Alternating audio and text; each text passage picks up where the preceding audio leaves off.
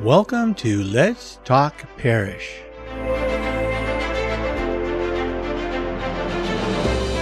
Let's Talk Parish will be an opportunity to learn about some of the people that call the Cathedral of the Blessed Sacrament in Sacramento, California, home.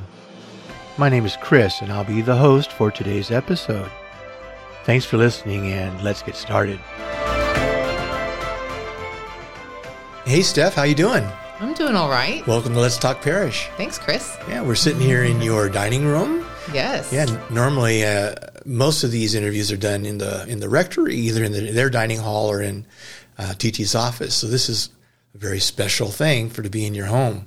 So it's pretty cool. It's very nice for me to be here. This is a happy place. It is a happy place, and it's a comfortable place. And it's a safe place. Yes. Yes. So as per our tradition, we ask God to bless our time together, and the Spirit inspires us in our conversation. So you have agreed to say our opening prayer for us. So I invite our listeners to join in a word of prayer. All right. In the name of the Father, and of the Son, and of the Holy Spirit. Amen. Amen. Lord God, Jesus, and Mary, you are here with us. Thank you for this time together, this space around us. We ask you, Lord Jesus, to have mercy on us, grant us deliverance, grant us peace and love and joy and happiness to us and all our listeners. And we ask that the Holy Spirit come upon us as we speak together today. Amen. Amen. In the name of the Father, Son, Holy Spirit. Amen. All right, thank you. All right, so here we go. Here we go. So, were you baptized as an infant, cradle Catholic? I was, yes. Here in Sacramento? No, in Monterey, California. In Monterey. Yeah. Okay, and would you have a big family? I have 3 other siblings. Okay. So, I remember going to church when I was 3. I have my first memories of church at that time. And I loved it. I was just I loved the colorful banners on the walls. I loved the music. I just will always remember singing glory and praise to our God on the top of our lungs. At 3 years old? At 3 years old. Oh, my gosh. So my mom and dad just thought it was so cute, but I told everyone at the church that I wanted to grow up to be a nun artist. A nun artist? A nun artist. Oh, my gosh, that's wild. So, of course, my parents listen to this. Listen to what our daughter wants to do. Oh, my goodness. Well, the artist part has come to pass. Yeah. The nun part, not so much. No. Not so much. So was your family, did they go to Mass every Sunday? Did you have family devotions? What was it like growing up? We went to Mass every Sunday, and my father was a cradle Catholic and very much a cultural Catholic, too. My mom, however, was a convert, and so Catholicism was just totally new to her. And she loved it. She just fell in love with the faith. But we went to church every Sunday, and slowly as time went on, we just kind of increased different things that we did, whether it was, eventually we started praying the rosary at home. And we did First Friday devotions, saying the Stations of the Cross, especially during Lent. I remember going to, the Oratorians had a house in Monterey, and the Oratorians? Oratorians. What's that? It's an order. I don't know much about the Oratorians other than the name, and that there was a priest that was, there were a couple priests that lived in that house. They had a perpetual adoration chapel. Were they brothers or sisters or priests? Priests. They were priests. Okay. And so we would go to the Oratorians chapel to pray the Stations of the Cross, and they would always have this very simple soup afterwards. And that always inspired me, because I thought, just what a beautiful tradition to gather, and then, during Lent have this simple meal. So we did stuff like that. And actually, I'm now remembering my brother and sister, my older brother and sister went to Catholic school. I wanted to be just like them because I was number 3. Of course. And they wore uniforms. I wanted to wear a uniform. They went to school. I wanted to go to school. But I was in the afternoon preschool class. Okay. And I loved my preschool. I was very social there. And I had my best friend that my best friend was named Luke. The same name as my father was Luke. Oh, how cool. And in the morning, because I had the afternoon, I would go to daily mass with my mom.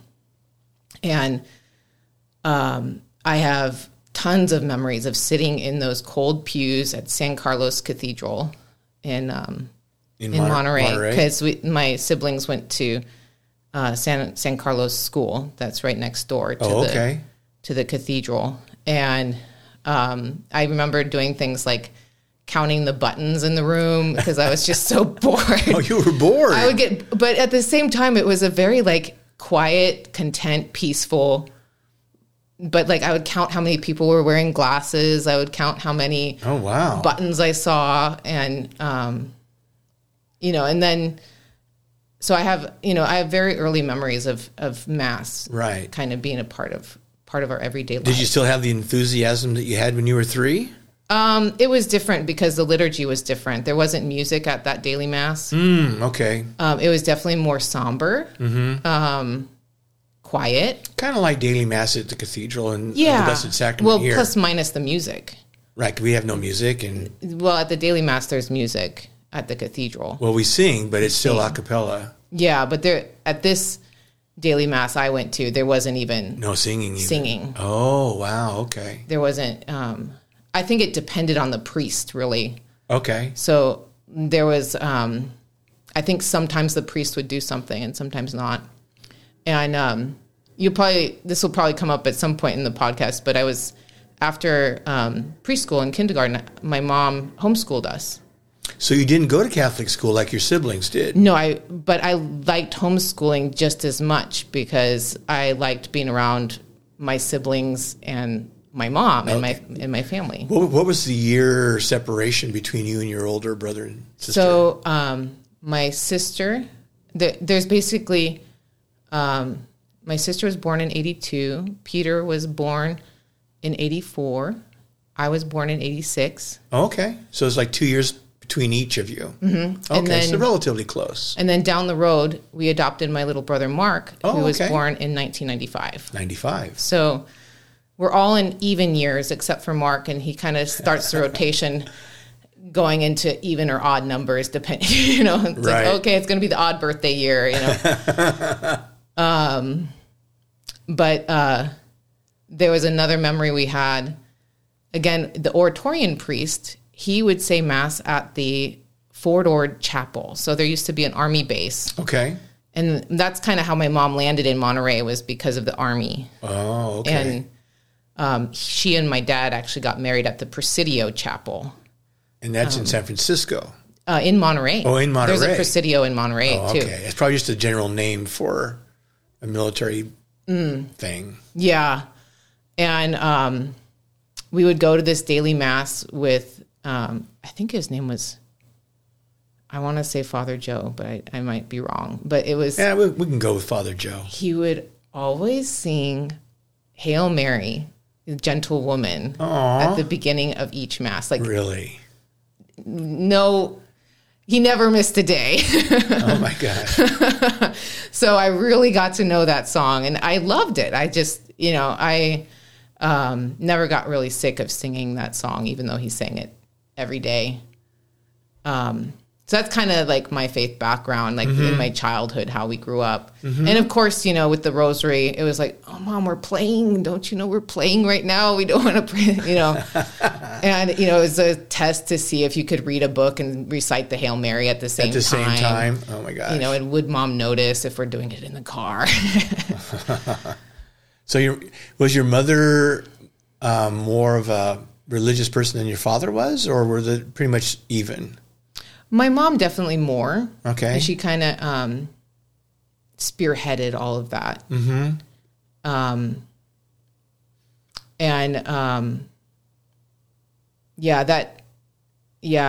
That was always kind of difficult for them because they never really saw eye to eye exactly on how they wanted to live out their faith. That can be a conflict. Mm-hmm. So when in homeschooling, was there a faith component to the homeschooling classes, or was it just all scholastic stuff? Big time. We had, big pictures of, illustrating the Our Father we had for a while we had a backyard schoolhouse. It was meant to be a mother-in-law unit, but my father and my mom, mainly my dad, with the construction in there, he converted it into a schoolhouse. Oh, no kidding. And we would go out there every day. We were even featured on the news one time because they were interested in homeschooling families. How and they cool. showed us going down the steps in the backyard, off the deck into the schoolhouse, that scene.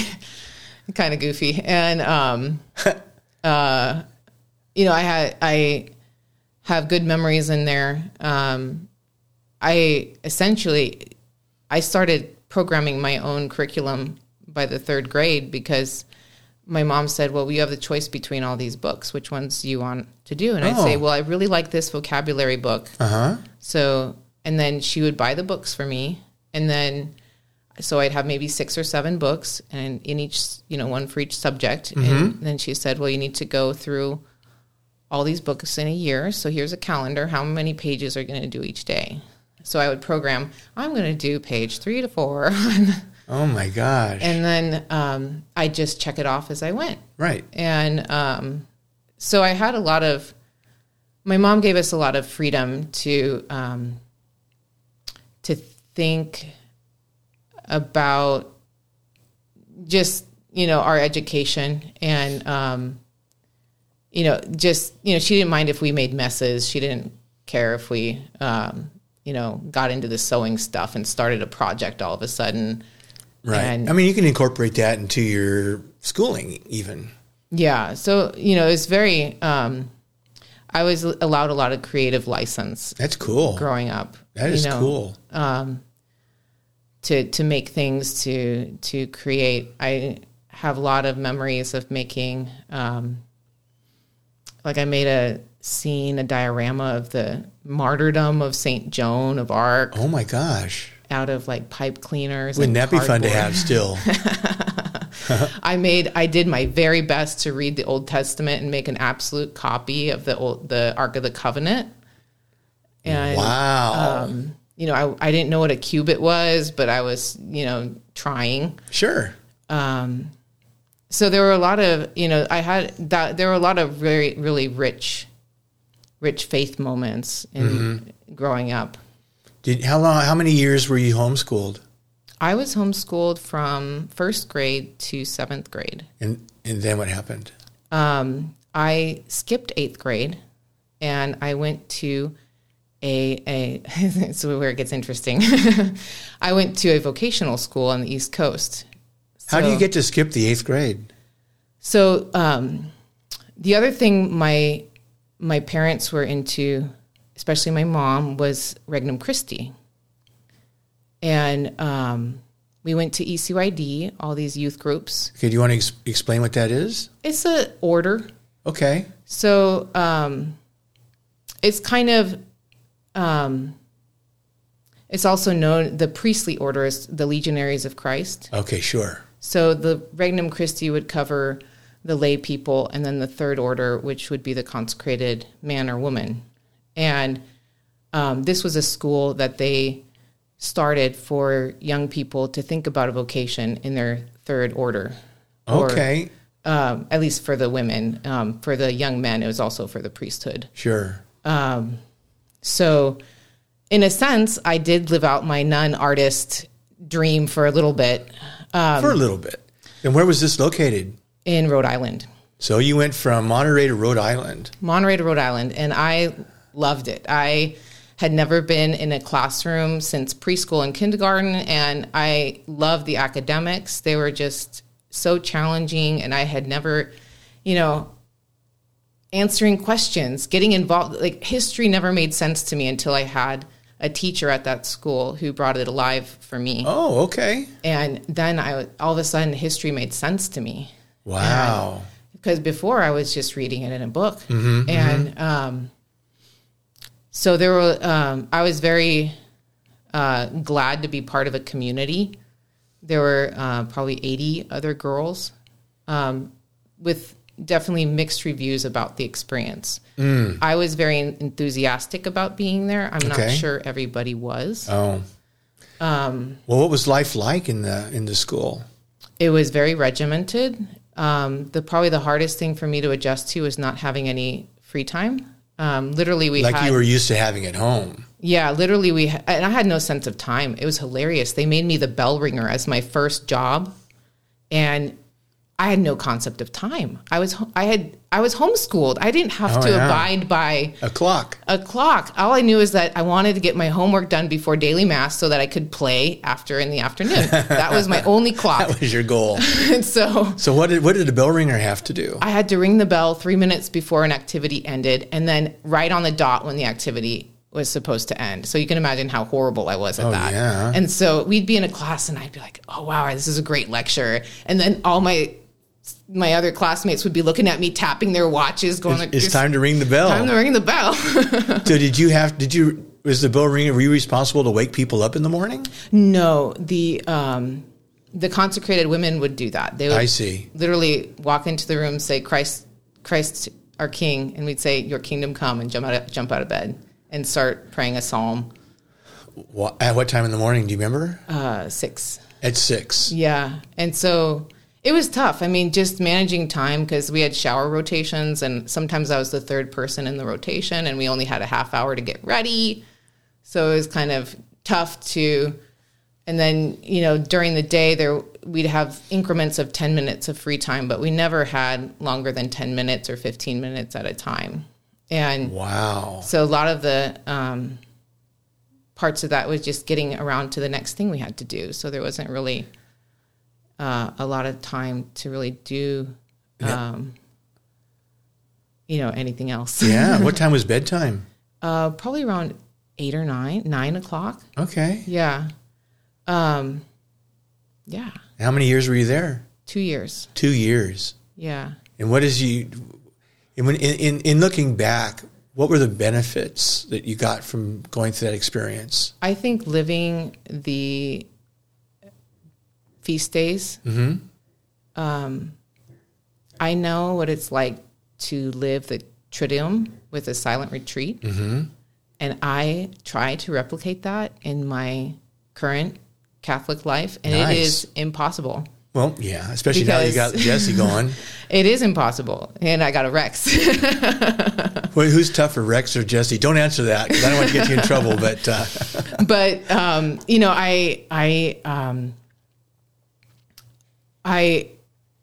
those were such. Of course, they're different. It's different because I was youthful and still just growing up and not having the same maybe richness. Sure. What you were like? What 17, 18 years old? I was there from 13 to 15 years. Yeah, years old. Wow. Oh yeah, 8th grade. I'm thinking high school. So 8th grade. Well, I did. Yeah, you'd be like skipped 8. Then you skipped 8. So yeah, you'd freshman be and sophomore 12, year. 13, 14. Yeah. Okay. So yeah, you were you're still a kid. Yeah. Pretty much. So you're there for 2 years, and that gets you to about age 15, somewhere in there. May I ask why you left? You may. So we had weekly phone calls with our family, and things at home were starting to break down. Oh. And my mom would call me crying every week, and eventually she asked me if I would come home. It's hard to be so far away. And there was no question in my mind about whether or not I'd go home. I don't think I even thought about the religious life or whether or not my vocation was in danger. I just knew I needed to go home. Yeah. And when I went home, it was a totally different landscape than when you left. Than when I left, because my sister had gone off to college. Okay. My brother Peter had started high school, and he had also gotten very much into computers. And so he was very absorbed in coding. Mm-hmm. And so he kind of had that world going on with him. And my dad had moved out. And my parents were trying to figure out whether they're going to separate or not. Now, before you got back home, did you know that was happening? Or was this I knew my dad had moved out, okay. and I knew that they were having issues. Okay. But then when I got home, it was Mark, my little brother, and me, and we were 10 years apart. So a 5-year-old with a 15-year-old and my mom.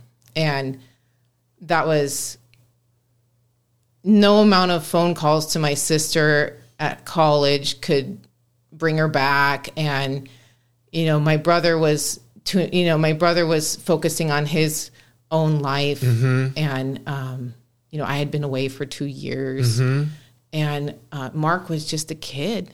Yeah. And I was just a kid still. You were still a kid. Sure. I was just a kid. And so that was a very hard time. Oh, I'll bet. Did you start high school then when you came back to Monterey? I ended up homeschooling for a year. Okay. And that was so isolating for me at that point, because my homeschooling friends from before had all kind of moved on. They'd all either moved out of the area or just started on other schools and were among their other school friends. And you're a teenager. This is a time for socializing. This is Yeah, and I didn't. I was very much isolated. Yeah. I had a lot of time to myself. And that year, the plus sides of having time to myself, I did get better at drawing, and I learned how to play bassoon. Do you think you learned those things as a way to take some of the pressure off of the family experience, or? I think I was just dead bored and alone. Yeah. And, so I did my best to try to do things with my little brother. But I was also grieving the loss of my family. Sure. And, we'd do stuff. I'd take him to the beach, and we would play games together sometimes. You're a big sister. But it was difficult. So he had his daycare, and then, I ended up spending a lot of time in the garage listening to CDs I got from the library and drawing. And I'd wake up in the morning and I would think, well, I could do my homework, or I could play bassoon. And I thought, well, I'd much rather play bassoon than homework? Than do my homework. I can relate to that. So I would practice bassoon sometimes 3 hours in the morning. And this may sound kind of romantic, kind of like, oh, she's so artsy and creative. It was a very hard time. Those were probably the things that saved me from probably worse things that could have happened. Could have happened, yeah. So what was your faith like during this time?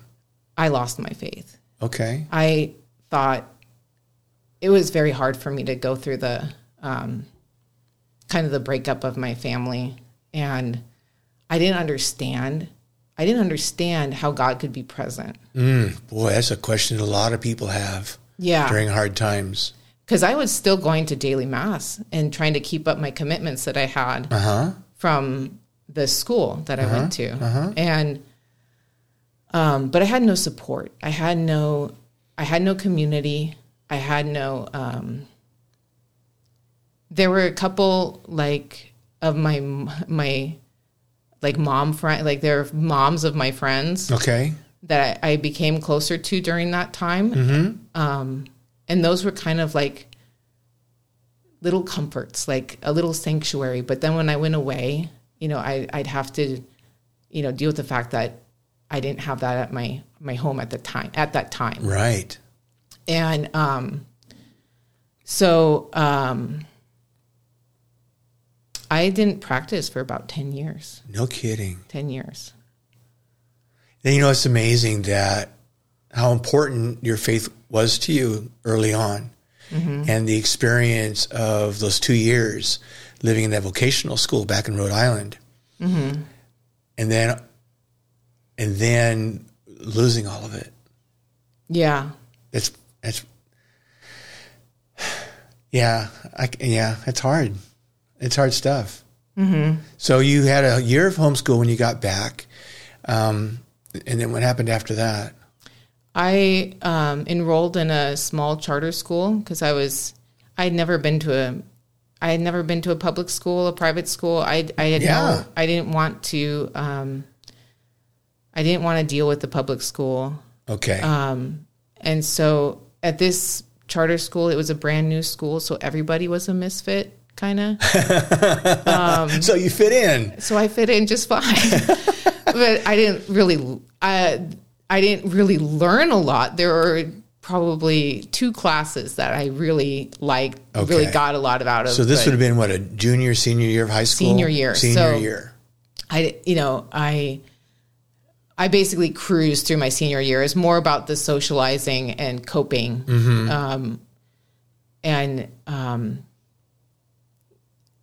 It was a very quirky experience. And actually that school got shut down because the administrators were pocketing the money.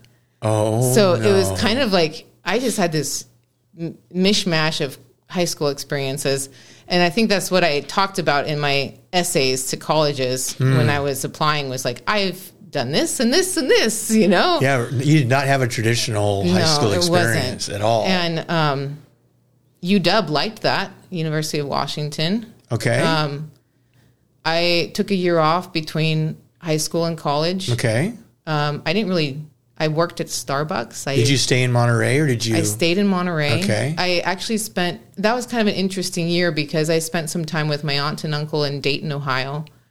And I ended up living with different family members for different parts of that year. And that actually grew my relationships with my family. That's awesome. Which was very healing. Sure. I became closer with like my uncle and my aunt. If I had never lived with them, I don't think I'd have that same kind of probably not experience with them. And my grandparents, I lived with them. And for someone who didn't have friends, I stayed home.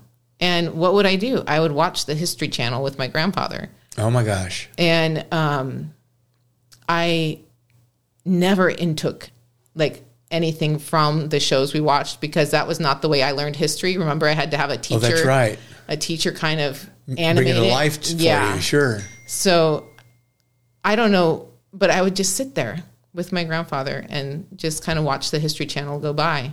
Just to be with him. Yeah. And that also changed my relationship with my grandparents. I became closer to both of them. And then I went to University of Washington, and that's located in Seattle. Okay. So I kind of wanted to throw myself in the deep end of the pool because that was the largest school I'd ever been to at that point. And completely secular. Yeah. And the largest school I'd been to was 100 people, 150. Oh, yeah, this is thousands of people. It's 45,000 students. That's a lot of people. And it was just a really culture shock. Oh, I'll bet. It was a total culture shock. I'll bet. And it took me, I don't think I ever really, freshman year was so stressful for me because I didn't understand how to socialize with all these people. Were you living in the dorms? I was, yeah. And eventually I got my own dorm room because I found it too stressful to be living with 2 strangers. Okay. I had a triple. I was living in a triple. And I didn't know how to do that. So I just got my own dorm room, and it felt a little lonelier, but I knew how to live that way, sure. If that makes sense. It does, yes. And there was a nice girl down the hall who invited me to come share an apartment with her and her friends. the next year. And I thought, well, great, that's a great opportunity. And so I ended up living with that roommate for the next 3 years. So you learned how to be able to live with someone. Yeah. And make it work. Yeah, I was definitely more comfortable, and I was definitely more comfortable in a smaller situation, like not, 30 people on your floor. Right. And she wasn't a stranger at that point either. No. So when you went, was your, you had an interest in history. Did you think about maybe having a history major, or when did you go into the art major? I never majored in art. It was kind of funny that way. I never wanted to ruin it by studying it too hard. Oh, interesting. Which later on in my life, I did that anyway. But, I didn't know what to major in. And so everyone asked me, what's your major? There are 3 questions. What's your name? Where are you from? What are you your majoring in? Right. And I would say undecided. And people, go, okay.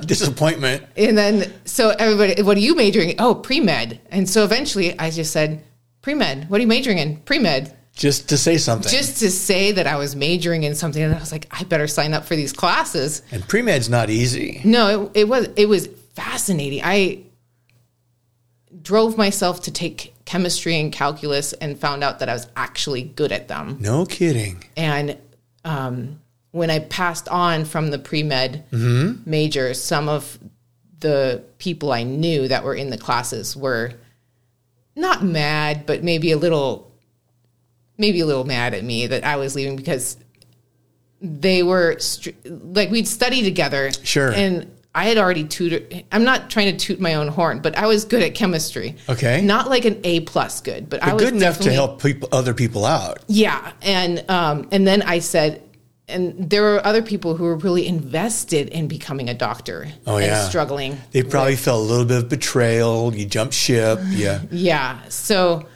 that was an interesting period. And I at the end of the year, I just asked myself, well, what am I doing? I don't think I can afford in my life and in my mental what I'm prepared to do, to be in school for another 8 years. That's what it would have taken to become a doctor. Right. And it was not my passion. And so I looked back at my life, and there were 2 or 3 English teachers that were very influential in just being awesome in my life. And I thought, well, if my high school English teacher could do that and be that for young people, that's what I want to do. Oh. So I didn't really have... I dreamt on that a lot. I've spent a lot of my college years thinking about how I was going to teach, how I could teach. So you shifted your major then from pre-med to English? At what state? Were you a sophomore, junior? I switched after my freshman year. After your freshman year. Yeah. And that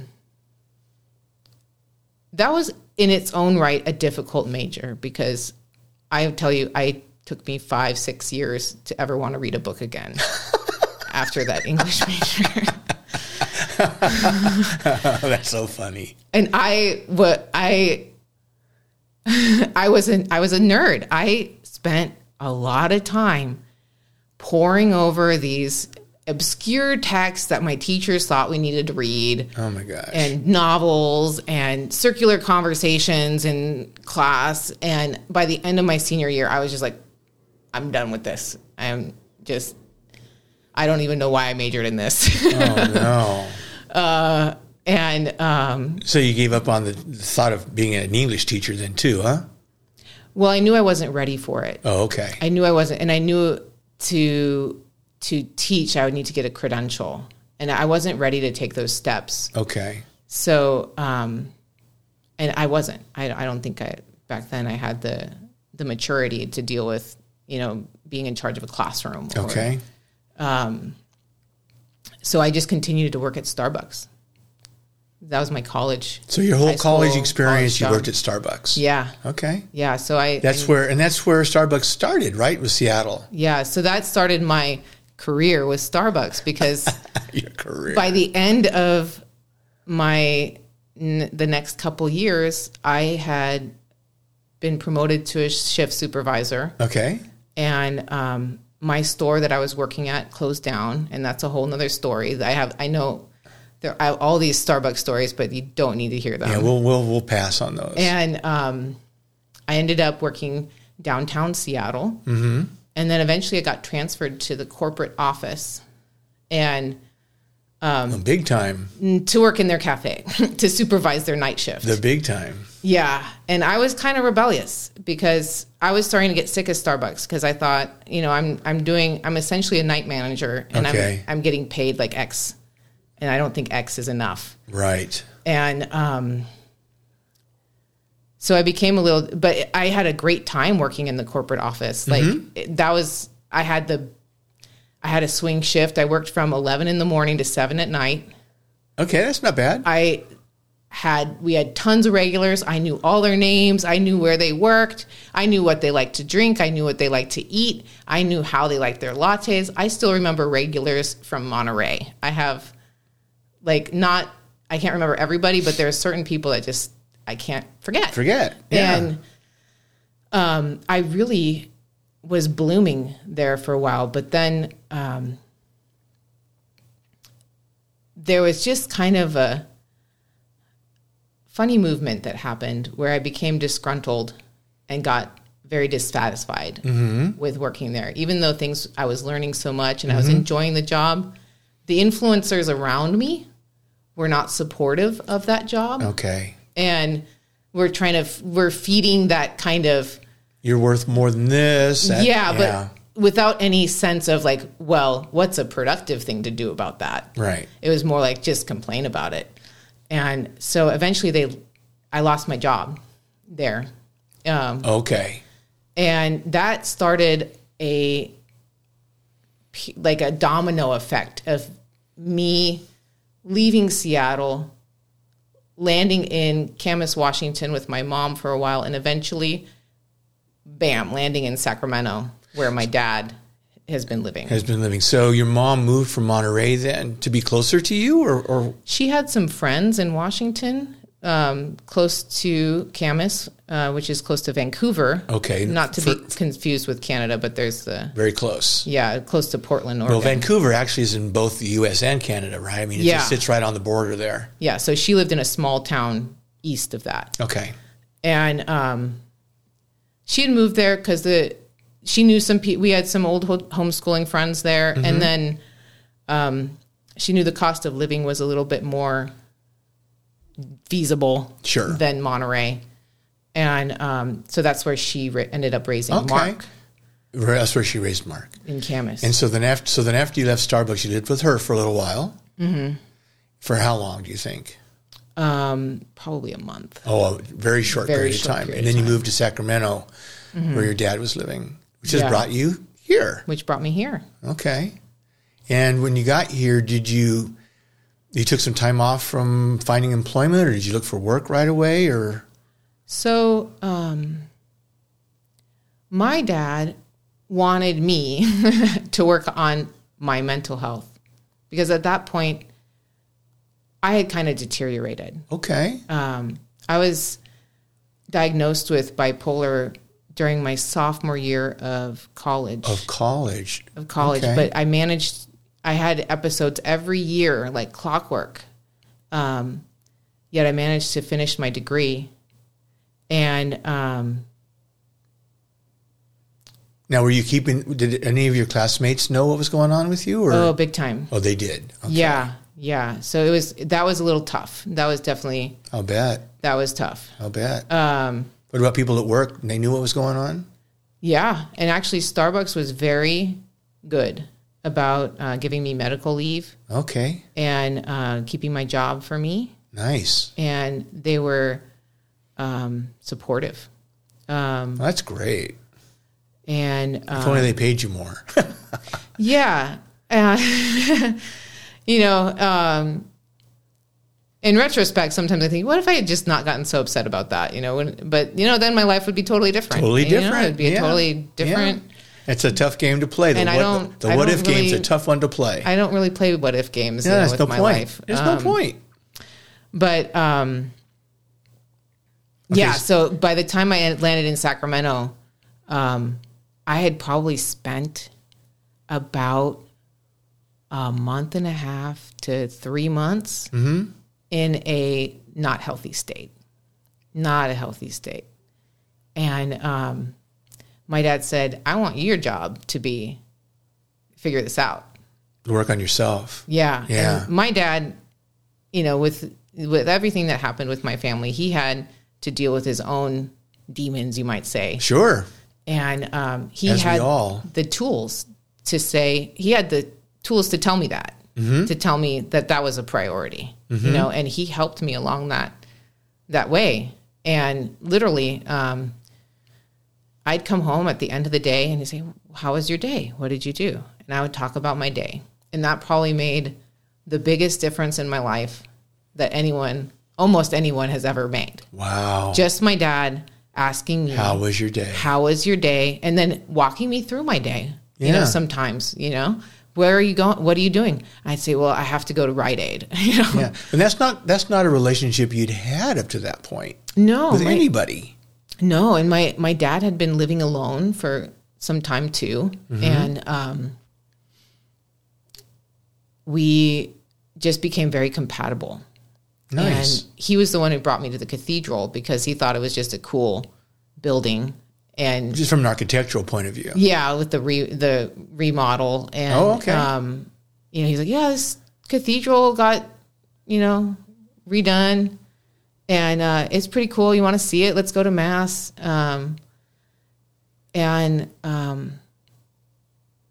Eventually, I sat in those pews, and I thought, I think it would be good. I'd already been going that direction where I was starting to believe in God again. Oh, no kidding. I actually had 2 people in a psych ward who were just beautiful, beautiful, God-loving souls. Awesome. They played guitar. They sang. 2 guys, one young, one older. And I sat in my room that day, and the sun was coming through these dappled windows that block the view so you have privacy. And I thought the light was so beautiful. And I thought, this is the God that I fell in love with. It was the one that creates this beautiful sunlight. And to me, there was just a little rainbow of light on the wall. And I thought, I think it would be okay to believe in God again. Wow. And so the breach was starting to heal up. yeah. And so I had kind of come and gone with that thought for a few months. And then I sat in the cathedral during a Christmas mass with my brother Peter, and who had come from the Bay Area, and my dad. And it was during a long homily. And That happens occasionally at the cathedral. and I thought to myself, during the homily, every beautiful thing about the faith was brought up. Mary, the sacraments, you know, everything that I had loved. And I thought, how could it be bad to love these things? And so that's when I kind of thought, maybe I'm ready to start going to church again. So I started going to Sunday Mass, and I was still kind of on the fence about everything. But still, there was movement. Yeah. And then by February, I had joined the choir, and I was starting to sing at the daily Mass. And that was kind of the beginning of the end. What year was that? Do you remember? That was 2011. 2011. Yeah. So, yeah, that's when I joined. My dad literally had to kind of push me towards Rex to be like, okay, just go audition. And Had you sung before? I mean, I had only played bassoon and flute and piano. I'd never sung. Oh. And I sang in the university singers at University of Washington. Okay. But it was a choir that you didn't have to audition for. It was probably a huge choir. It was huge. Yeah, you get lost But in there. In my audition, Rex would say, "Oh, that's great. That's great. You sang. And so he said, I'll accept you on probation." And then I told the other altos that, and they said, we're all on probation. I think we're all on probation forever. Yeah. Yeah. So, and that's where I met Rex. And I'll never forget when we told the choir we were engaged, they had no idea. We had been subtle enough, I guess. You were keeping it on the down low. We weren't trying. But they just erupted in just, oh my gosh, it's this awesome. is amazing. You know? And that was kind of the beginning of my joy in married life. And kind of just a very joyful period. Sure. Now, having seen what your mom and dad went through, was there any trepidation about? Oh, huge trepidation. Let's just say I did a lot of work on myself and in my mind and in my heart and soul to know whether or not what I was doing was really what I wanted to do. Right. I still didn't really know because no one can. No one ever can. No one ever can. No. But I made that choice. And I took that risk. And, that was what Father McMahon at our wedding, I don't know if you remember that homily. He said the word daring over and over. Oh, and did he? Marriage is a daring prospect. You are undergoing, and not in a bad way, in a very almost virtuous way. Sure. And I'm sure any married person can relate to that aspect. I'll bet. And, so things just that was a very, that just started a lot of good memories in my life. Sure. Of course. And I know that the wedding and the reception, they're historic. Yeah. Actually historic. It was quite something to be a part of that. Because by then I think I had joined the choir also by that point. So I got to know you and Rex a little bit at that, by then, and going to all that stuff. That was awfully fun. So as you've made your way back into life in the church, your faith is being reinvigorated. You've got this new husband, right? How were you practicing your faith at that time? Did you have a devotion that was close to you, or what? How would you describe what your faith life was like at that point? I am not a morning person. So my faith life was the Liturgy of the Hours, first thing in the morning. Okay. That was my big prayer. I would stumble through that as I drank coffee. Tried to wake up. That was my routine for a long time because I lived very close to the cathedral with my dad. And then after I married Rex, we actually lived in the same apartment that my dad and I lived in, but then it was me and Rex, which was amazing for me. And your dad moved out? My dad had moved out by that point. Okay. Well, there were a lot of little moves in between, but we landed back in that same one somehow. And that was another beautiful thing my dad did for me, because I was getting through the wedding was exciting and beautiful, but also very difficult for me. I remember. And I was coming home after a hospitalization because I had become allergic to one of my medications. Oh. So right before the wedding. And so we were trying to... But you didn't know that yet. I knew it. We were trying to sort it out. I see. But we hadn't figured out the next right one. But then I went to a hospital, and they gave me something that worked for me. It still works to this day. Oh, nice. A combination that works for me. And my dad had taken our entire Rex and my apartment and moved it into that apartment, that old apartment, exactly the way we had it before when my dad and I lived there. Get out of here. Because that sense of stability, sure, familiarity, for a lot of people is very important. Very important. And when I walked in, it was like... You felt at home instantly. I knew things were just going to get better. Good. And what were we talking about? We were talking about... what was your faith like at the time? Because that had to do with the daily mass. Because I would wake up in the morning, stumble through my liturgy hours, get ready, office of readings, get ready, go to the cathedral, cantor daily mass, and then eventually I started leading the Rosary and the Divine Mercy afterwards. Oh, that's right. I remember that. And working with Deacon Dawn, and so that was my routine for a very long time. Walk to the cathedral, cantor daily mass, lead the prayers, and then go on with my day. And I went to school at Sac City, and I studied art there. And that's when you started studying art. What inspired you to do that? My dad. Oh, really? He said, I think it would be good for you to you're really good at art. Why don't you take some classes in it? And I was so scared because there's another school. Yeah, of course. And here we go again. He literally, I was like, I don't know how to get there. I have to ride my bike.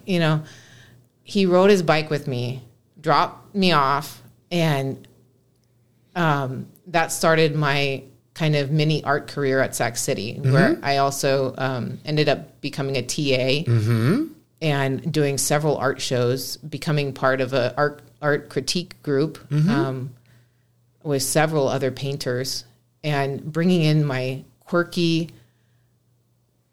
paintings inspired by scripture with Latin on them, and then, some of the other painters would be like, what is this Latin, Right. And I just shrug my shoulders and tell them the translation. And that was also a very exciting time, very valuable to me. Memories of just working on my skills as an artist. And with these teachers, the art department at Sacramento City College is just a hidden gem. They have so many good classes and good teachers. I'd recommend it to anybody who would want to be interested in taking an art class. Wow. Yeah. So, I'm looking at the time. It's 2:20. I know you've got an appointment at 3. But there's a whole lot more to the story because we haven't even got to the birth of Jesse. And there's just, and I don't know if we're going to have time to actually cover a whole lot more. So I'm seeing in part 2 in your future, have it to pick up where we're going to be leaving off. But there's just a lot that takes place. The fire and just a lot more to talk about.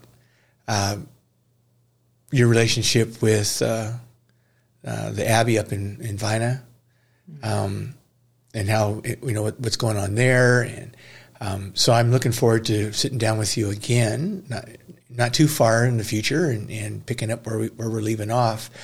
But one of the things that I found that inspired me and really impressed me about you was being a mental health advocate. And I remember when I saw your picture on the billboard, I know that person. And you've mentioned it briefly, but for whatever your comfort level is with mental health advocacy, if there are people listening, the times that we live on are very difficult. They're very trying. And I've heard a lot, especially going through the year of the pandemic with COVID, with the lockdown, that people are sometimes dealing with their own mental health. What would, how would you, or what type of advice would you share for people who are struggling with their mental health? I'd probably say, as difficult as it is to reach out, it is very, I think it takes a posse to feel better, to figure it out, to make sense. And I believe in trying a little bit of everything. I tried therapy. I tried classes. I tried groups. I tried medication. I tried yoga. I tried meditation. I tried, a routine. I tried, making friends who have the same diagnosis, or even different diagnosis, but still living with something. And I tried a little bit of everything, and I think it takes more than just one person supporting you. I think it takes really kind of like raising a kid. It takes a village. I have a psychiatrist. I have a therapist. I have people I talk to. I worked on my relationships with my family so that I could talk to my family. And I have different communities that I may not talk about mental health with, but I have places where I can go. And that's made it livable for me so that I don't remember that I even have a diagnosis hardly ever anymore. And never, but it's not like I never struggle. Well, sure. I mean, something that you've learned to live with and mitigate. And yeah. But I think the hardest thing was to try to live with my struggles alone. I'll bet. Those 2 years during high school, that 1 year particularly. I think that was that. So that's why I say, even though it may be because I know when I was 15, I did not have the strength to reach out to anybody. People don't want to admit it either. There's still, as much as we think we are open-minded society, there's certain things that people tend to keep private because they don't want other people to know what's going on. Because they think they're going to be judged, they're going to be thought less of, or what have you, or made fun of even, right? Yeah, and there's, it's, I totally get all the scary reasons why you wouldn't want to ever talk about it or reach out about it. Yet I'm also believing in the fact that there are a lot of changes, especially in our state, in our county. There are a lot of nonprofits and county programs that are advocating for mental health, and people who you can access through the county. There are there's a whole new movement called peer support, where people are getting jobs because they have a diagnosis, because they have experience, so that they can have lived experience that they can bring to the job. They can bring to the job and talk to their clients about. And how important is that? And teach classes. So there's a whole new movement towards peer support, which is also opening up jobs. Of course. For a lot of people. And Sacramento has more of that than any other city I've lived in so far. And there's even Stop Stigma, which is how I got to be on a billboard and a bus. Stop Stigma Sacramento is a great resource. I still get their emails. I don't have the same time to donate, but that's an organization that trains people to go out and speak publicly about mental health, to educate. And I've done that. I've gone to high schools and CalPERS and just speaking about mental health. Some people just want to hear your story. And I've had very positive reactions from people that I've shared through that organization. And that's the beautiful side of it, that there is a lot of change. There are a lot of people who want to support and learn. So, and I think that's the most important thing for people who are suffering, is that interest in others who may not have a diagnosis, but the interest to support. And that's really the life-changing part that I experienced with my dad, because he was willing to support big time me. And that helped me when I didn't believe in my own recovery plan. And so that's why I say I think it takes a posse. It's not takes a posse. Yeah. All right. Wow, I have certainly enjoyed this, and I enjoy our friendship. And with Rex and with Jesse, I mean, it's just been a blessing in my life to know you and your family. And Luke, gotten to know Luke a little bit. And like I say, I hope we get to sit down and bring things into the present, because we'd love to hear the whole getting pregnant and having Jesse's story. But we don't have time. So let's go ahead and bring this to a close. And I invite our listeners to join us as we pray the Our Father together. Okay. All right? Okay. In the name of the Father, Son, and the Holy Spirit. Amen. Our Father, who art in heaven, hallowed be thy name. Thy kingdom come, thy will be done, on earth as it is in heaven. Give us this day our daily bread, and forgive us our trespasses, as we forgive those who trespass against us. And lead us not into temptation, but deliver us from evil. Amen. Amen. In the name of the Father, Son, and the Holy Spirit. Thanks again, Stephanie. Have a great afternoon, and I'll probably see you this coming Sunday. Sounds good, Chris. All right. Okay. Bye-bye. Bye. Let's Talk Parish is co-produced by Rex Rolanka, Titi Keela, and Chris Jensen.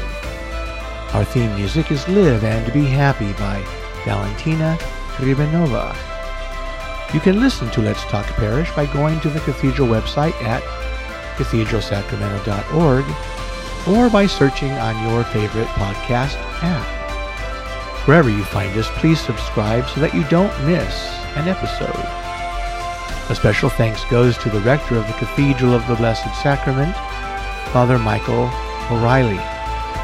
If you wish to donate to the Cathedral, please visit our website at cathedralsacramento.org. There you will find a button labeled Donate. I'm Chris Jensen, and I have had the pleasure of being your host for this episode. Thank you for listening, and until we meet again, may God be with us all.